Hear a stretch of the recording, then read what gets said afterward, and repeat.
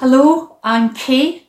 I'm a member here at Central. I'm married to Stuart, mum to Declan and Sammy, walker of Scout the Border Terrier and follower of Jesus. And it is really good to be with you just now.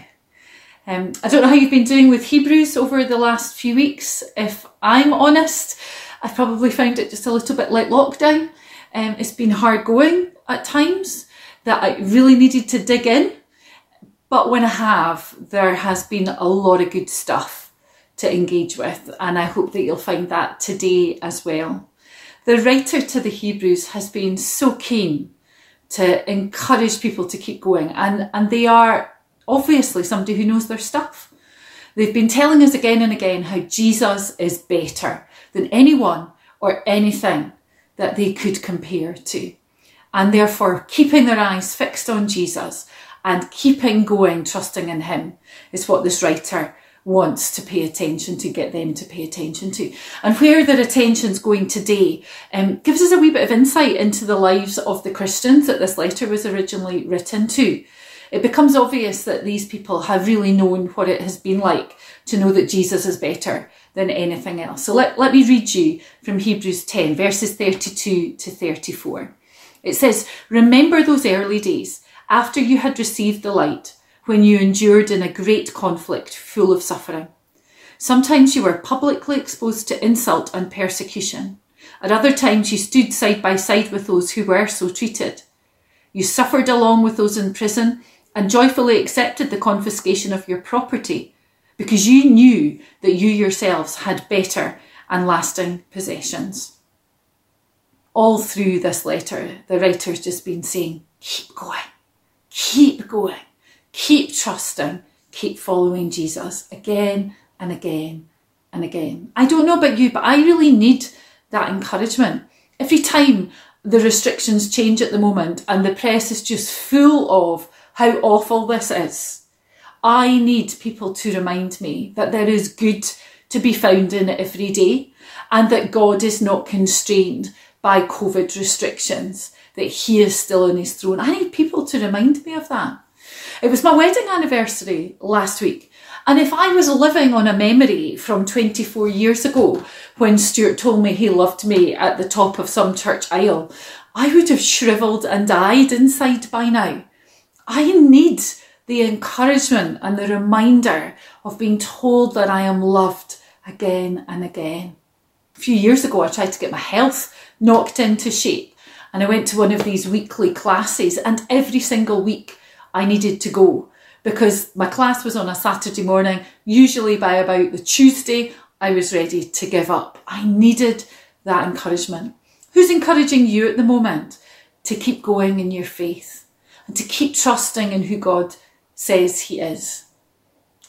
I wonder if that's something that some of us need to reconsider just now. Maybe the current restrictions have left us just that bit more isolated than we mean to be. And whether that's reconnecting with community, joining in with a community for the first time, or going looking for a particular person that could help and encourage and speak truth to us, this might be the time to do that. Please don't think that you can do this Christian life on your own. We can't, and we shouldn't really even be trying. So the writer here is wanting to encourage them, and encouraging them by asking them to look back and to look forward, to look back to what they were like in their early days of following Jesus. The writer says, remember those early days. Now, I don't know about you, I need to be careful about looking back because I can get stuck. I can be nostalgic. I can sometimes be a little bit rose-tinted. Some of us might be when we look back that we simply are faced with past trauma. Others of us are just a bit blank. We either have blotted things out or we don't remember. But these Christians are being directed back to a particular time for a particular reason, in order for God to do something in them now. To the early days of their faith, when everything in the garden was definitely not rosy. Some of the things that it's really clear from the passage that happened, it's clear that they experienced terrible suffering, that there was public ridicule, that they were beaten, that they had supported others through trauma, and that they had lost everything. That was the reality for believers at that time in the early church. There was persecution real danger to their lives for following Jesus. And that is true for people in the world today still. The charity Open Doors says that there are about 260 million Christians across the world in countries that they have identified there is either very high or extreme likelihood of persecution. Last year that number was about 245 million, now it's 260 million. So that is on the increase. The reality that following Jesus is dangerous is true for many of our Christian family, and we need to pray for them today as we read this passage, knowing that this is still real and live. The writer to these Hebrew Christians identifies for us that they had accepted that suffering with joy, and that there was something joyful and precious about that experience that the writer really wants them to remember at that time. There was something about their love and steadfastness that they are to remember and to bring with them into the way that they're living now. Persecution seems to have done something really quite significant for them. It's deepened their experience of community. They've partnered with those who have been mistreated. They've stood with them. They've identified with them and supported them. They've become more compassionate. They've actively cared for those that are in prison. They've demonstrated great resilience. It seems like they have joyfully accepted the hard stuff that's come to them, and they've sharpened their priorities. The things of greatest value couldn't be stolen from them. William Barclay says that it is easier to stand adversity than it is to stand prosperity, and that ease has ruined far more men than trouble ever did. Comfort is not our friend. We do need to take care of ourselves, but that doesn't mean hiding away from the reality of how things are. And we do need to ensure that we care for our emotional, our mental and our physical health, but that doesn't involve hiding away from the reality of life. We care for ourselves so that we can stand in the thick of things, not pretend that they're not happening. And they were being called to remember what they once were at their best. What was that for you? When do you think you were at your best in following Jesus? It might be now. For those that have found faith in these last months, the way that you've learned to follow Jesus in adversity might be just the way that you need to continue, hungry and leaning on him because you do not know how to navigate these days. For some of us, it's about remembering back to what it was like when we first started to follow Jesus, when we had been transformed from darkness to light really very recently, and we remembered what it was like to live without Jesus, where the reality of what Jesus had done for us was transforming every day. Maybe there's something of that for you to remember and to recall now. For some of us, it might be that refreshed faith that comes from a deepening understanding that we got at an SU camp, at a festival, on a mission trip. Or maybe there have been times where we've really had to rely on God, and every day we've needed fresh grace and fresh provision, and we've trusted in him like we've never trusted in him before or maybe again. I don't know about you, but that question, what am I like at my best, is quite a hard one to answer at the moment because I am really quite far from my best. I've been working at home on my own through a screen for more than 7.5 months, and I'm an extrovert. I'm not allowed to have people in my house. My children are going through big changes and it's hard for them. I've got kind of low level health stuff going on, and last week we tried to go on holiday for the first time this year and had to come home because of self-isolation requirements for COVID. I am definitely not at my best, and I'm not sure that I am going to be in this period, and probably you aren't either. And I don't really think that that's what the writer is saying here.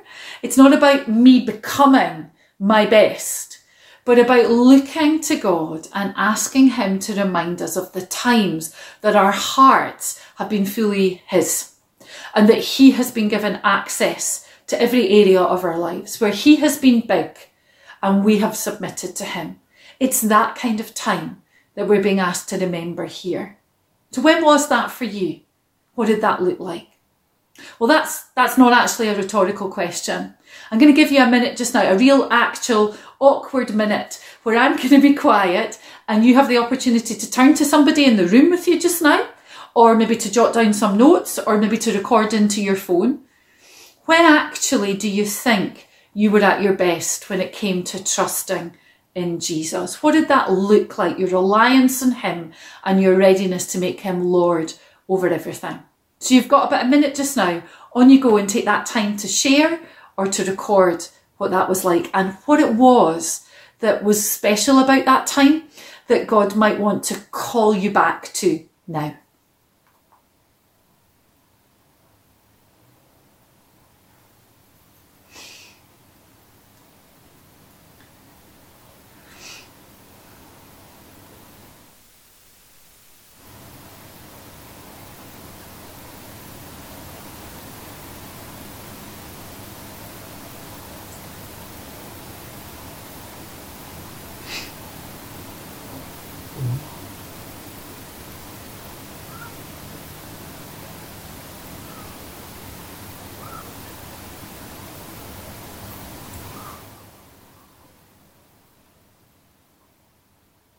It's about just past halfway. Got a wee bit longer.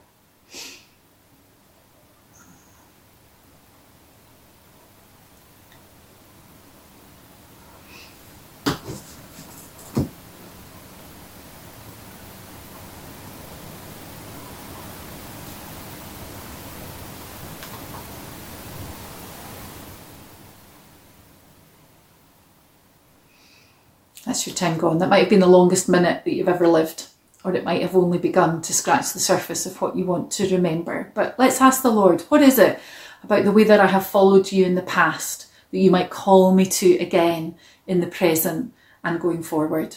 Because the writer to the Hebrew Christians also asks them to look forward, to look ahead, beyond how things are now to what's to come.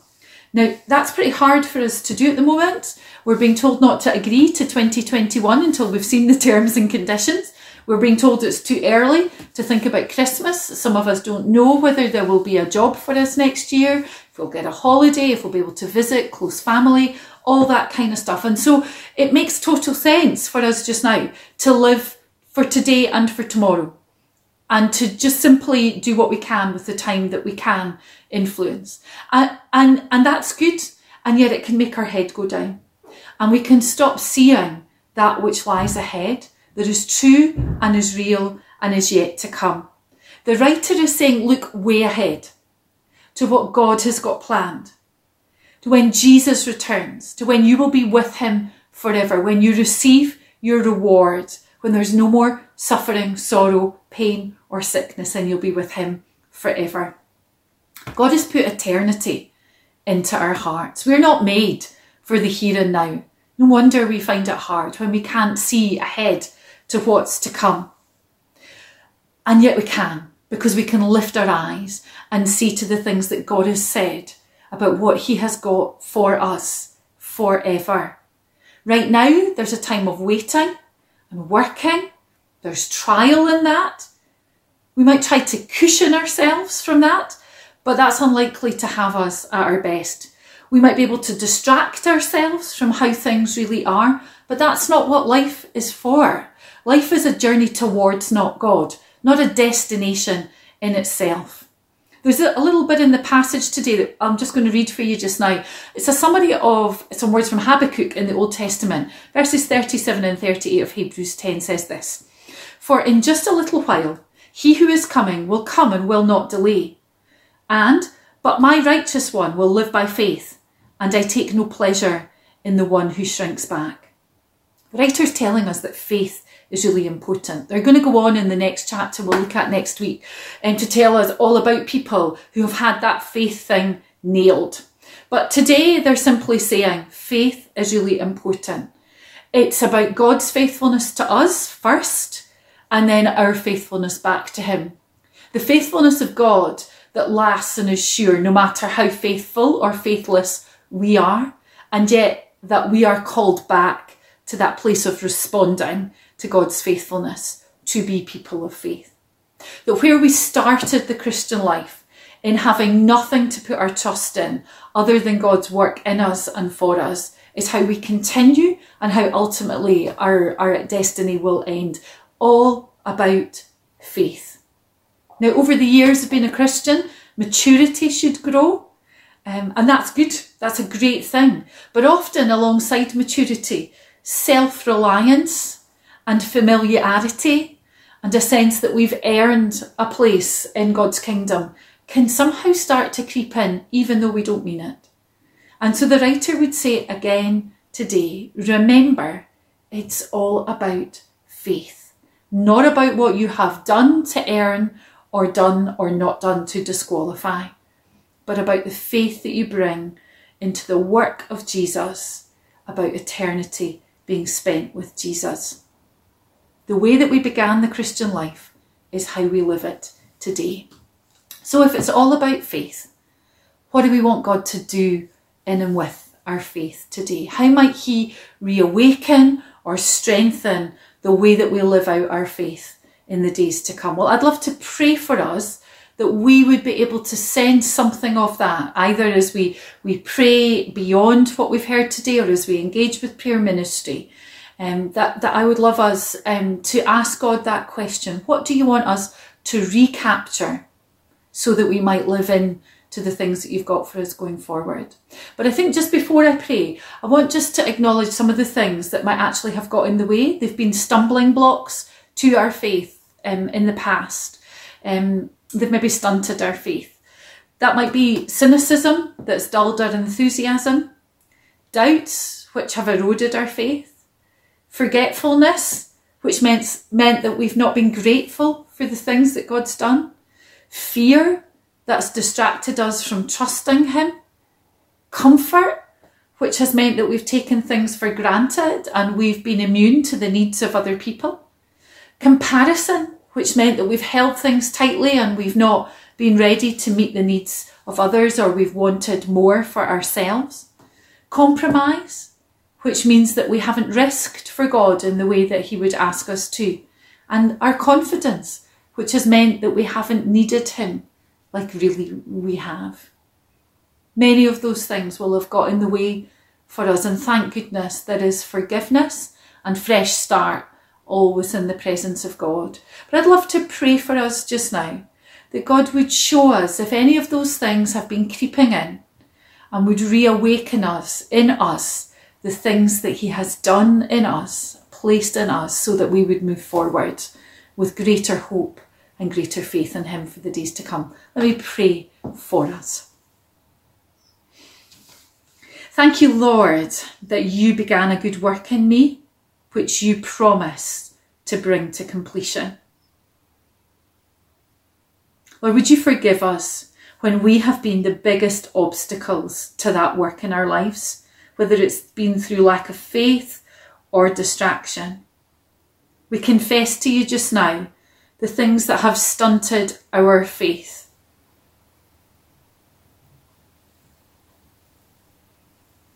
Lord, we choose to give ourselves again to your work in and through our lives. Not by our efforts, not by trying to be enough. Lord, would you remind us of how you love us? Would you remind us of the truth that you've spoken over our lives, the things that you have done in us and for us? Lord, we want to meet with you. We want to go with you into the days ahead in faith. Faith in who you are and faith in what you can do. Would you grow that in us even today? Amen. Can I encourage you to do just one thing as we finish? That person that you were speaking to earlier, or the person that you might share the notes that you made earlier, would you also share with them that which you think God is calling you to now to strengthen your faith? What is it that you spotted as you looked back that you know he's calling you to as you look forward? Share that with them and ask them to help and encourage you as you go forward with that. If there's not anybody that springs to mind, you're going to hear in a minute about how you can have somebody pray for you before the gathering ends. And please, please, please take advantage of that.